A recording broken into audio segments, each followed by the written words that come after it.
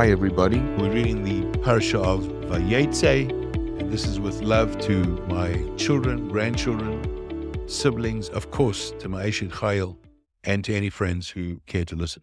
Just wanted to, first of all, talk about Thanksgiving, and then I'm going to get into the Parsha. This is the weekend of Thanksgiving, and for Jews, Thanksgiving isn't just an attitude or an action, but it's actually a fundamental source of our being. So being grateful, I think, is a core of what we do. And in fact, it's manifest in how we live our lives. In the morning, the first thing we say is, Modeh ani lefanecha. We thank God. All the brachot are really about being gratitude, what I call the attitude of gratitude, which is no platitude. And it continues throughout the day with gratitude. And the final point I want to make on it is that on the Chazarat Hashatz, as we have the Shemona Esrei, it is repeated by the Chazan. The first one is called, according to Rabbi Soloveitchik, Tfilah Batzibur, it's each individual prays within the community. And then we have Tfilat Hatzibur, which is the prayer of the community, which is really what the Chazan does when he repeats the Shemona Esrei. And the Shemona Esrei repeated by the Chazan is exactly the same as the one that's said individually, with one exception. When it comes to Modim, the Chazan does not repeat, does not pray on behalf of the community. In fact, the community again says a different Modim de Rabbanan, while the Chazan says thank you, because we can pray for other people's well-being and health and so on, but we cannot thank God for anybody else's as obligation to thank. Only people themselves can thank God, and so that's what we do. So, Modim is critical. To be in a place of constant gratitude is the definition of a Jew. And my prayer is that Thanksgiving should be with us all day and every day. And those of you who remember the amazing Thanksgivings we had with late Granny Doreen, my mother of blessed memory, will know how seriously she took Thanksgiving and came with poems and recitations and small articles that we shared. This is the parsha in which Yaakov's life comes fully into view, and the beginning of the parsha sets the tone. And it says, Vayetze Yaakov mi Beersheva vayelech Harana. Jacob left Beersheva and went to Haran. Why did he leave Beersheva? Because he was running away from his brother Esav. In fact, unlike Abraham, who was moving towards a place, Lech lecha el aretzecha, was going towards the chosen land, Yaakov was running from his brother, and then running away from Lavan. And the obvious question that's been dealt with many times is, if you know someone is in Beersheva and they're leaving, why do you have to say both, that he left Beersheva, went to Haran? It would have been enough to say that he simply went to Haran. And from this, the rabbis tell us that we learn that when a tzaddik leaves a city, he diminishes its aura, its glory, its splendor. And that was what was said about Yaakov. What's interesting is, of all the Shalosh Avot, certainly Yaakov wasn't the most outgoing, influential, powerful person who would have been missed so much. And yet he was the only one of whom this is said. And there are many interesting ideas as to why that is the case. We learned, first of all, when Yaakov left, we learned that he was the man who was studying, he was one of the unsung heroes and unsung leaders of the Jewish community. And so for someone to be missed and for their absence to be felt by the community doesn't mean they have to be in the limelight. Often the people who carry the load and then go are the ones that are most sadly missed. He's not only leaving the place, but he's also leaving the culture. Because as he goes out of Israel, which he's now about to do, he's going to Haran, which is a den of iniquity and evil. And so that needs to be taken into account when he does this transition and moves towards Haran. Very soon thereafter, he arrives at Hamakom. He arrives at the place. And we really know that the hyperlink for Makom is God, and also the Har Moriah, all the center of all spirituality is used by this word Hamakom. We also use it when we comfort mourners, Hamakom Yenachem. But over here, Hamakom either means the place, which is the place where his grandfather had almost sacrificed his father, and he lies down to sleep, and there he invents or brings down the prayer of Ma'ariv. That's the nighttime prayer, because the sun sets and he goes to sleep. And he takes rocks from around the place that he's sleeping in, And we don't know whether there are 2 rocks symbolizing the 2 tablets or 12 rocks representing the 12 sons that he will be siring over the next years with the 4 women in his life. But either of those would work quite well to indicate that when he wakes up in the morning, those rocks are united. They become a single rock. And so what we see is either that the 2 tablets are equal in power and importance, or that we've seen the unification of his 12 sons. The first completely normal, healthy, dedicated, united family that is going to be the beginning of the nation of Israel. At that time, he has the very famous dream of the ladder with its feet of the ladder on the ground, the top of the ladder heavenwards. God is standing over it, supervising as angels are going up and down. And we learn many ways to view this.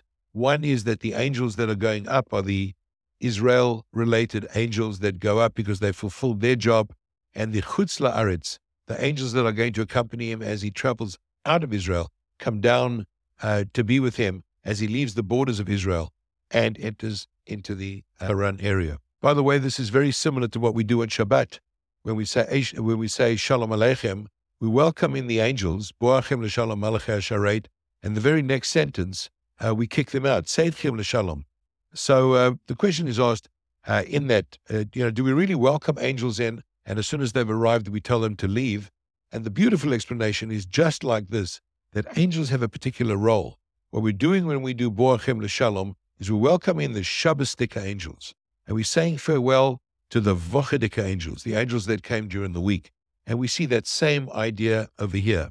The other way to look at the ladder is that each of us is actually a ladder, with our feet hopefully firmly planted on the ground, linked to reality and the current world, and our head aspiring to the sacred, aspiring to the holy. And the angels are coming up and down to assist in everything we do. The blessings in our lives are the angels that are constantly bringing us goodies and taking care of us, overseeing us. I think it's a beautiful image to think of every Jew as the ladder and God watching over us. After he wakes up, he takes the stone and he consecrates a mizbeach, an altar over there, and he pours oil over it. This is contrasted with when he comes back into Israel. He again consecrates a mizbeach, an altar, but this time he doesn't only anoint it with oil, but he also pours wine on it. And the wine is deeply symbolic of joy, because when he leaves Israel, it's not an abundantly joyous experience, but when he returns to Israel, the joy is expressed by the pouring of wine as well onto the mizbeach that he has just created. In keeping with the Zionist theme of this week's Parsha, it's worth noting that this Parsha is uniquely a Parsha Stuma. It's a sealed Parsha. From the beginning of the Parsha to the end of the Parsha, there are no breaks, new paragraphs, or gaps of any kind. It is one continuous lineage of words. And the rabbis tell us that is because when he was out of Israel, the linkage from when he left Israel until when he came back was one continuous line of words and thoughts and dreams, and there was no gap. In other words, while he was out of Israel, he never stopped having it foremost in his mind. And so the Parsha itself physically looks different when one looks at the Sefer Torah. He gets to Haran, sees Rachel, falls in love, asks her father Lavan if he can marry her, and he says, if you work for me for 7 years, you can. And then he was deceived by Lavan, and actually the bride he was delivered was Leah. And in exchange for an additional 7 years, he was promised and did get Rachel as well. And so began the tribal offspring, which became the 12 tribes of Israel, the 12 sons of Jacob. There are many echoes and contrasts with previous parashiot. First of all, the one who was the arch-tricker, Yaakov, who tricked his brother with the birthright, tricked his father with the animal skins to get the blessing and so on, ultimately had the trick played on him, the deceit played on him when he was given the wrong bride. When he met Rachel, previously the female, Rivka, had actually watered the animals and taken the initiative. Over here, he removed the covering of the well and made it possible for Rachel to get water for her animals. So we see this contrast and similarity almost poetically reflecting in that aspect of the Parsha. I want to end with something that is quite profound and quite authentically at the root of all Jewish thought and behavior. And that is that when Yehudah was born, the fourth son, born to Jacob and his first wife, Leah, Leah says she's going to name him Yehudah because now she needs to be grateful. The question is, why did she need to be grateful then? And it's thought that she knew there were going to be 12, and when she had 3, she figured she'd got 1/4 because there were 4 birthing women.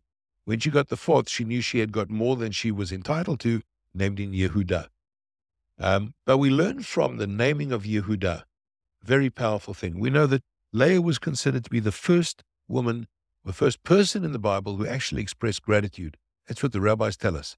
Now, how could it be that all the Avot and the Imahot previously never expressed gratitude? And the rabbis tell us that the way she expressed gratitude was different from everybody else. Anybody can say thank you when something special has happened.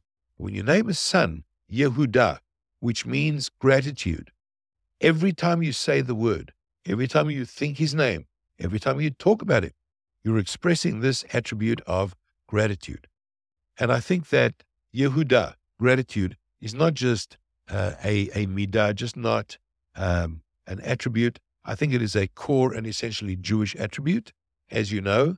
And calling him Yehudah, because we are all Yehudim, which means those who are grateful, meant that she was so concerned about expressing her gratitude that she wanted to say it at every possible opportunity. And I think that's our lesson from the name of Yehudah.